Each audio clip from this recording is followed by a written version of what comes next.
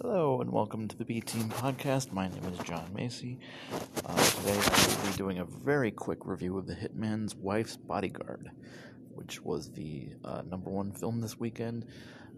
My wife and I saw this last week in the early preview showings they had on June 12th, which was last Saturday, so I've been sitting on my thoughts on this one for a while.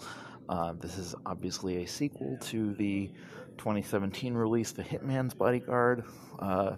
Samuel L. Jackson, Ryan Reynolds, and Salma Hayek are all back here. You also have Frank Grillo, Antonio Banderas, and Morgan Freeman. Basically, this picks up right from where the last one left off, with Ryan Reynolds' character is in therapy after the events of the first film. He has taken a hit career-wise because he helped a criminal in Samuel L. Jackson. He basically took a bullet for a criminal, which is frowned upon in the bodyguarding business, apparently. So he is on a forced sabbatical for his mental health. He goes to the, I believe, Italian island of Capri on a vacation, where he is found by Salma Hayek, the wife of the Samuel L. Jackson character, and she kind of forcibly recruits him to go help her rescue him from some guys who have him captured and stuff. I thought this was basically going to be the whole movie, like them trying to rescue Samuel L. Jackson.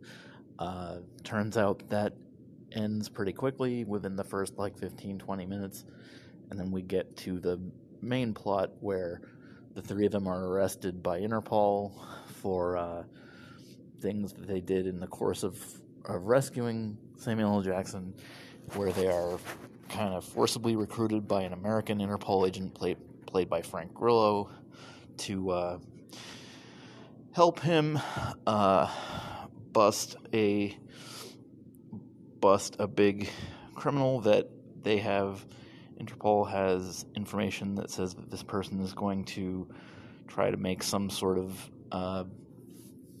big strike against the European Union somehow, but they don't really know much. They need the three main characters to go execute a buy for information. So they agree to do this because they don't want to go to prison. Ryan Reynolds especially doesn't want to go to prison, given that he's actually not a criminal compared to the other two. So this whole thing, I don't want to go too heavily into this because it's a comedy. I don't want to wreck jokes for people.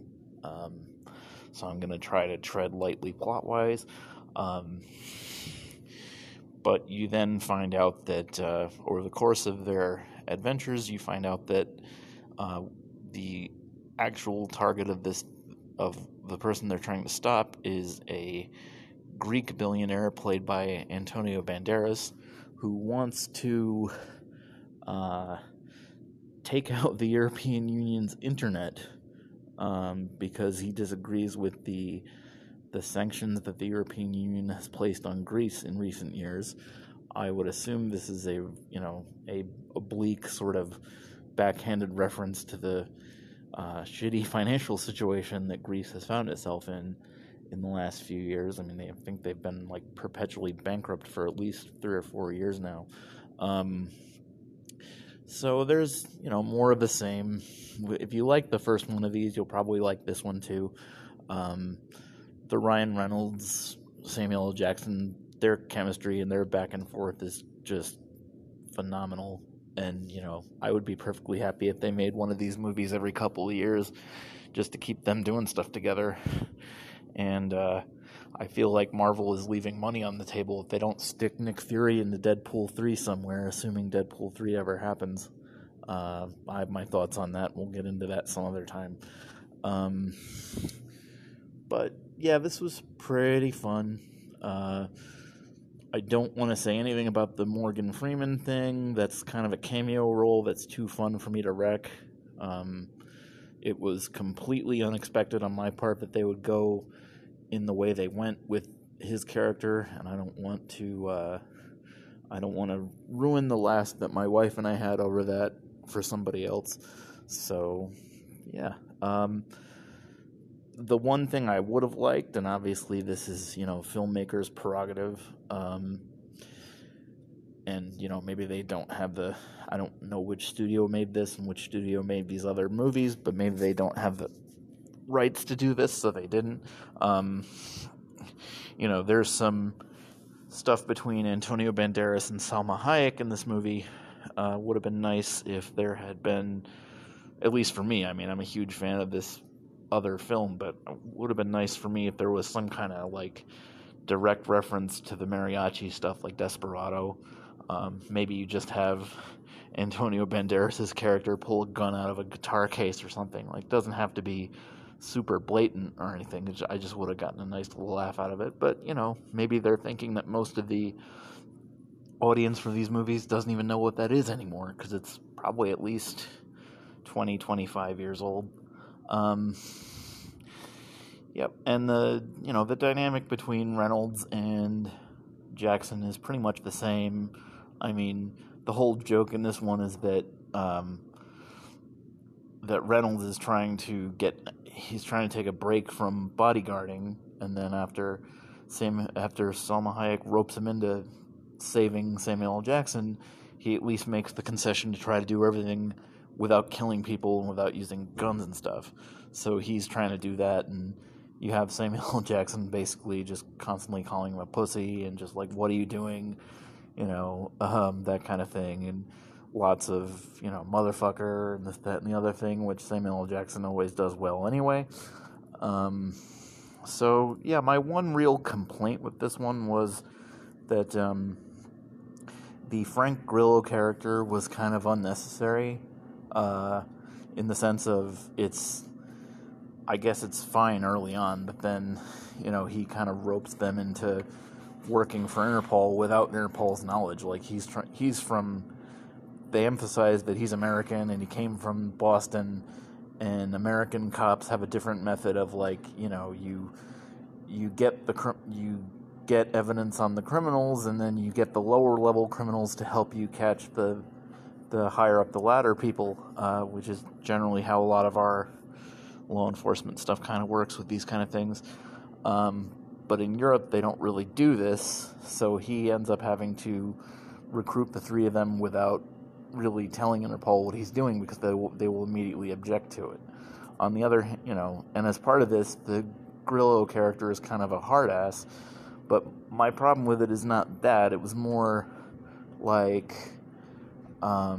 they introduced fairly late in the film that the Salma Hayek and Antonio Banderas characters have a history, which kind of the second they do that, it sort of to me made the Grillo character unnecessary, because you could have just written it in such a way that back history is what gets the three of them involved in the story, and not being essentially held at gunpoint by this Interpol guy, who really, in a larger sense, doesn't actually contribute anything to the story. He doesn't really work in a comedy because he's not funny. They make one really poor joke, which only happens once, but I was concerned that every time he showed up, it would be a running joke throughout the movie. He's paired up with a, probably 20s-ish, between, maybe 25 years old, a younger female agent at Interpol who is Scottish and has a very Scottish name, and I don't even remember what it was, and it sort of sounded like this other word that I'm about to use, and Grillo doesn't understand her name, and he just says, and they make a joke out of the fact that he thinks her first name is Asshole, and I just kind of thought that, I thought that was kind of stupid, but then thought, oh no, every time he shows up, are they going to make this some stupid variation of this joke? And they don't, which is fine, but he just doesn't fit in a comedy of this type. If Ryan Reynolds wasn't the star of this movie, if this was 2 or 3 other people at the front of this movie, that Grillo role is something I could have seen Ryan Reynolds playing himself. So I think that was kind of a miscast. Otherwise, I did really enjoy this. It probably, I might actually, and I'll freely admit, I might actually be rating this a little higher than I otherwise would have, because we saw this, and I know I've mentioned this on other shows, and I'm not going to go into it too much, but we saw this literally 48 hours after we had to put our 18-year-old cat to sleep, and Corey and I both were, I was profoundly depressed for like 48 hours, and she was she was also very sad. So I think the fact that we went and saw a decently funny movie on a Saturday night helped us out with that. We probably laughed at it more than we might have otherwise. I will say in the positive column, Salma Hayek is really good here. She had a much smaller role in the first film. I think, if I remember correctly, most of it she was in prison, and they get her out towards the end, and she ends up marrying Samuel L. Jackson. But she was great. She has a much larger role this time around, and more of the interactions are probably between her and Ryan Reynolds than he gets with Samuel L., and we've seen plenty of that already, so I didn't necessarily think that was a bad thing. I had forgotten how funny she can be at times, too. So, yeah, I mean, I would pretty much settle on, if you like this one, if you like the first one, you'll most likely like this, too. I was a fan of the first film, so this was right in line with that as well. If you like Samuel L. Jackson or Ryan Reynolds movies, you'll probably, and haven't somehow seen the first one, you would probably like this one too. I mean, I might recommend going back and seeing the first one first. It's not hugely important, but I think it helps a little bit with their, it helps to establish the relationships a little bit, at least, and that's pretty much all I would give it. I mean, I do think the first one is a little better, just because Samuel L. Jackson kind of takes a back seat in this one to Salma Hayek, and I wish they'd found a way to balance out the three of them a little more. But, it was still very fun. We had a lot of laughs, so I would recommend this to anybody even remotely interested in it. I saw the first weekend returns were not great. I saw it made $12 million this weekend. I don't know what the budget on this was. I would assume it was well more than that. I don't know if that also counts I don't know if that $12 million also counts the money it made last weekend with the preview showings. I might have to go onto like Box Office Mojo or something and look at the totals on that to try to figure out whether there's going to be a third one or not.